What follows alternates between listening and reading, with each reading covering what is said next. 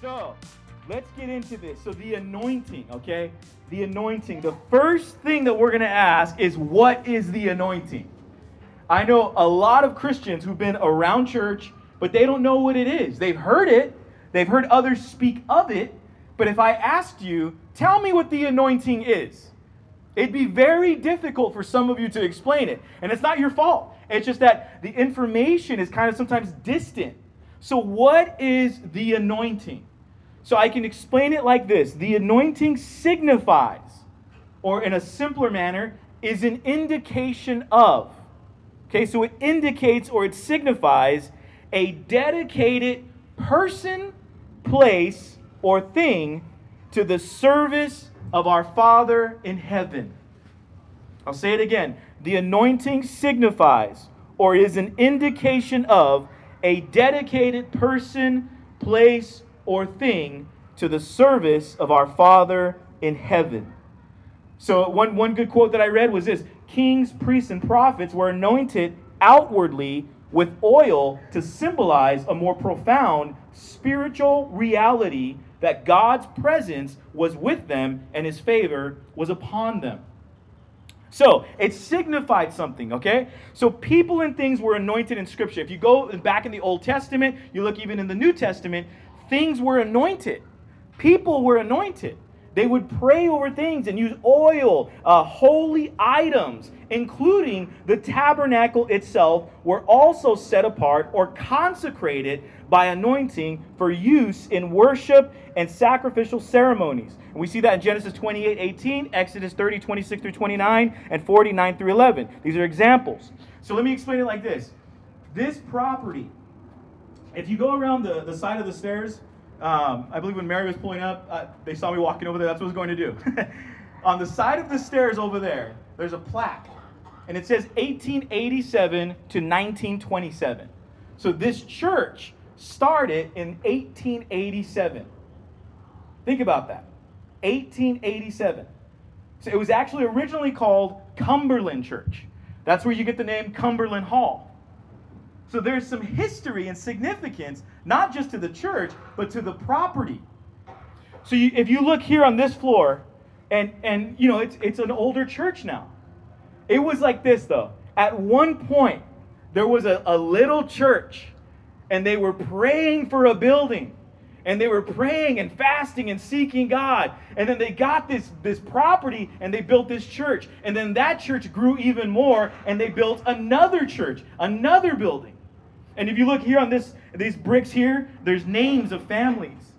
The different families here, in memory of, there's dedicated to, there's all different families who were part of this church. And if you think about it, this church has a history of people that said, we're going to buy a property, we're going to build a building, and it's going to be dedicated as a house of worship, a place of prayer, a house of prayer, a place that Christians can come and worship together. So there's a question that may come to mind: does the anointing actually work? So in 1887, this place was anointed, dedicated, consecrated to the use for God. And we're here in 2023, and we're a church worshiping together. So you can ask and answer the question, does the anointing work? We believe it 100%. When something is anointed, it is dedicated to God. It doesn't change. It has been separated, dedicated, consecrated, set apart for use by God. So when someone says they are anointed, what they are saying is that they are set apart for use by God. See, sometimes in a lot of charismatic circles, I will say, specifically, the anointing is an assumption of a level of holiness. They can say like, oh, that man's anointed. And you think like, oh, wow, they walk with a special power. When in reality, the anointed is literally just, I am dedicated, I am consecrated. Everything about my life, everything about me, my desire, my hope, my future is 100% dedicated to what God wants.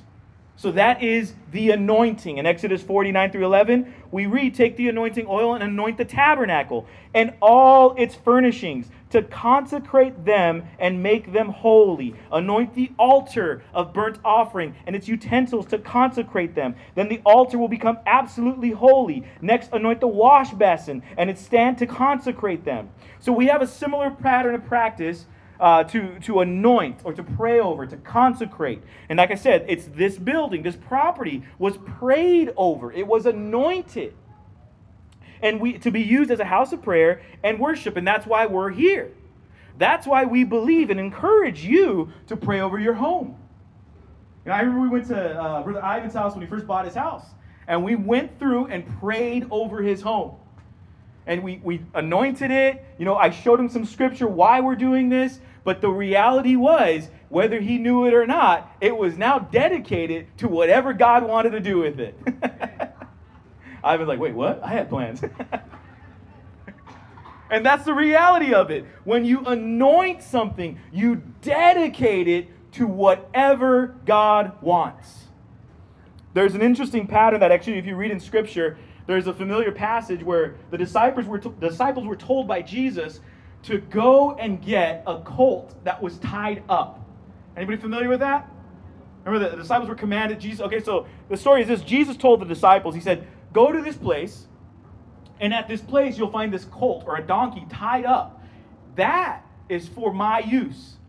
And if they ask you, why are you taking it? Say, the Lord has need of it. That's the example of an anointed one. They are there waiting to be used by God for whatever manner he wants. Now the hard part is this, sometimes it's tied up and waiting there for a while. And we have to go through this process, right? That's part of the anointing. That's why we believe it. We look at it and it looked like Jesus, we look at what Jesus did. Jesus was anointed. Even the name, Messiah, Christus, which is Christ, means anointed one. So he was dedicated, set apart for what God wanted. Now we look at a few pieces in Scripture. Okay, so we know that Jesus proclaimed his anointing, he was confirmed in his anointing, and he was physically anointed. So let's go through the Scripture. If you got your phones or your Bibles, Luke 4:14 through 21. Luke 4:14 through 21. And I'm reading ESV. And it says this, and Jesus returned in the power of the Spirit to Galilee, and a report about him went out through all the surrounding country. And he taught in their synagogues, being glorified by all. And the scroll of the prophet Isaiah was given to him. He unrolled the scroll and found the place where it was written. Verse 18, the Spirit of the Lord is upon me, because he has anointed me to proclaim good news to the poor. He has sent me to proclaim liberty to the captives, and recovering of sight to the blind, to set at liberty those who are oppressed, to proclaim the year of the Lord's favor. And he rolled up the scroll and gave it back to the attendant and sat down. And the eyes of all in the synagogue were fixed on him. And he began to say to them, today this scripture has been fulfilled in your hearing. So imagine this. Jesus stands in front of a crowd of religious leaders and says to them, I am anointed. Imagine that. It would seem almost like presumptuous. It would seem like arrogant. But this is what Jesus did. He proclaimed his anointing because he knew what it was. He was not bragging. He was simply saying, I am set apart to do whatever God has asked of me. We read further in Matthew 13 through 17. Matthew chapter 3, 13 through 17. Then Jesus went from Galilee to the Jordan River to be baptized by John. But John tried to talk him out of it. I am the one who needs to be baptized by you, he said. So why are you coming to me? But Jesus said, it should be done, for we must carry out all that God requires. So John agreed to baptize him. After his baptism, as Jesus came up out of the water, the heavens were opened, and he saw the Spirit of God descending like a dove and settling on him. And a voice from heaven said, "This is my dearly loved Son, who brings me great joy." So Jesus proclaimed he was anointed, and then it was confirmed by God himself. The Spirit of God came down, settled on him. And God says, "This is my Son, who my dearly loved Son, who brings me great joy." So we know that there was a confirmation of his proclamation. So he proclaimed, "I am anointed." God said, "He is my Son, an anointed one." Okay? So we know there's confirmation. Now I got some homework for all the meat eaters, okay? For all of you that love theology and maybe like digging through some scripture, here's 2 questions for you, okay? This is homework. This is for meat eaters. If you're still just learning the gospel, this is going to be very difficult, okay? But if you're a meat eater and you want to really figure this one out, what is this? I got 2 questions for you. Why did Jesus need to be baptized? We're not going to answer that right now, but why did Jesus need to be baptized? Okay? If he was sinless and perfect, why would there need to be an external expression of an inward work that Jesus was baptized? That's a question that you can go home and look up. Good luck. Matthew 4:1. Then Jesus was led up by the Spirit into the wilderness to be tempted by the devil. The second question for you is this, for the meat eaters. Why was Jesus immediately tempted after being anointed? Why did Jesus need to be baptized? And why was he tempted after being anointed? These are questions that, like I said, if you want to dig into Scripture, you want to get some more in-depth doctrine and theology in you, find out the answer to these 2 questions, all right? So we go further. The Spirit of God descended and settled on him. This is what anointing looks like. God covers you. He covers you. That is the anointing. It covers you. You walk in it. God establishes his presence in your life. What does that look like? Sometimes it looks different for different people. Sometimes the number one thing that you can identify that you're anointed is the conviction of sin. The conviction of sin. Some of you will walk in a way and you'll find yourself desiring the things you used to desire. Even getting tempted. Sometimes even giving in. But the difference is this. The anointing says that it brings in the conviction of the Holy Spirit to say, this is wrong. I should not be doing this. I shouldn't have done this. That is the conviction of the Holy Spirit, which implies that you are anointed. Because if you walk in the Spirit brings conviction. And if God is covering you and walking with you, you cannot even walk into sin without the conviction of the Holy Spirit. I like what the GotQuestions.org says. It symbolizes a more profound spiritual reality that God's presence was with them and his favor was upon them. You know, I like when pastors talk about favor. There's a guy, as a comedian, he says, I went to Chick-fil-A, I ordered a six-piece, and I got an 8-piece. That's favor. That's blessing. And I was like, yeah, sure. It's the guys who, like for myself, I always joke, I get the poor man's first class. If you get the exit row on the plane when you're flying, that's the poor man's first class. So sometimes I get in and it's the exit row. I'm like, blessing, come on. Yeah, I like that. It's funny, but it's really the reality of you walk with a favor. And then we look, because this is the reality of what anointing is. When Jesus was physically anointed, there was oil put on him. First off, it was a common practice back in the day that when you walked into a house, you were anointed. It was a common practice, okay? But there was a specific anointing that was done on the body, starting with the head. It symbolizes a lot. It goes back into the prophets anointing the kings over Israel. They anointed them. Even to this day, a very interesting fact, just for fun, for free, when the Queen of England, right, or royalty is put into a position of on the throne, when they're enthroned, basically, they're put into the role of king or queen. There is a service that is done in the church. And they use specific terminology to say you are ordained as king or queen. You are anointed. You are not elected. You are not selected by a group of peers. You are ordained by God himself. And even on the crown itself, there is a cross, and then there is a crown, and then there is a globe, which represents that God is over the authority of the crown, and the crown is over the authority of the earth. So it's an interesting practice that comes from the Bible. There was an anointing done to place people into leadership roles, okay? So in Mark 14, 3 through 9, Mark chapter 14, 3 through 9, we read this. And this is where anointing kind of comes to a place of example and understanding for us as Christians. Mark 14, 3 through 9.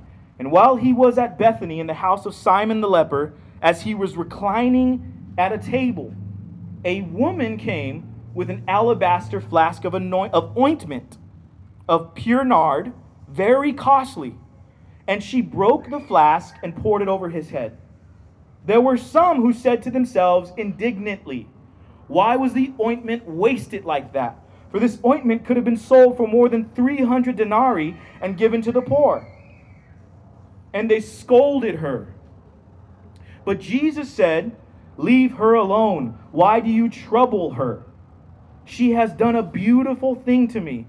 For you always have the poor with you, and whenever you want, you can do good for them.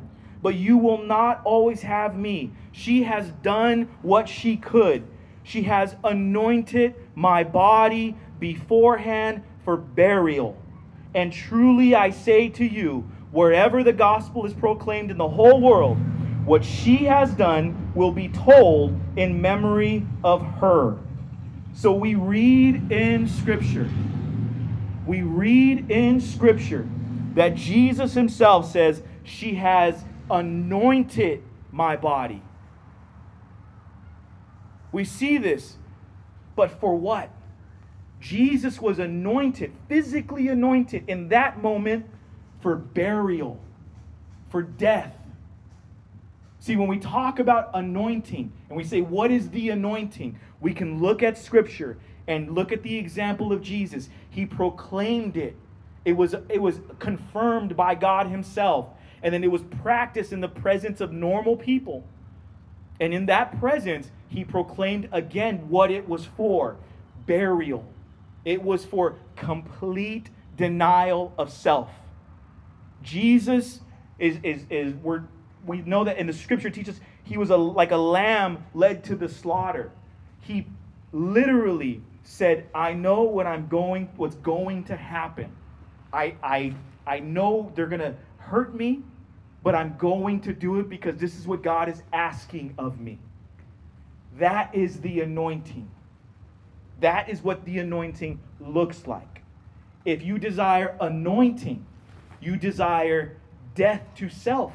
To say, "Lord Jesus, everything I am belongs to you. I desire to worship you. I desire to please you." That is the anointing. The anointing is for the glory of God. The anointing is for dedicated service to fulfill God's will. Dedicated service to fulfill God's will. When we are saved, following the example of Jesus, we confess with our mouths and believe in our hearts. At the moment of salvation, believers are indwelt by the Holy Spirit. Okay, Romans 10, 9 through 10 says this: "Because if you confess with your mouth that Jesus is Lord and believe in your heart that God raised him from the dead, you will be saved. For with the heart one believes and is justified, and with the mouth one confesses and is saved." We, like our Savior, proclaim our anointing through confession that Jesus is Lord. That is the confession that we say. I'm a Christian, which means what? Jesus is Lord. I'm a Christian, which means what? I follow Jesus. I'm a Christian, which means I am dead to my desires. My purpose for living is dedicated and set apart to please you, Lord. So when we are saved, we are anointed to be dedicated to his service and fulfillment for his plans and his will for our lives. I'm going to ask Brother Melvin if he can come up. I want to close this again with the thought: the anointing signifies a dedicated person, place, or thing to the service of our Father in heaven. So I want you to, for a minute, just consider where you're at. Consider that people walked this property before it was theirs and said, Lord, we're going to buy this property and it's going to be for your glory. Consider that. This was the result of prayers, of fasting, of people getting together and saying, Lord, we want you to be glorified in our life. And anytime we walk into that place of saying, Lord, we want to give you glory, that is walking in anointing. It is not just a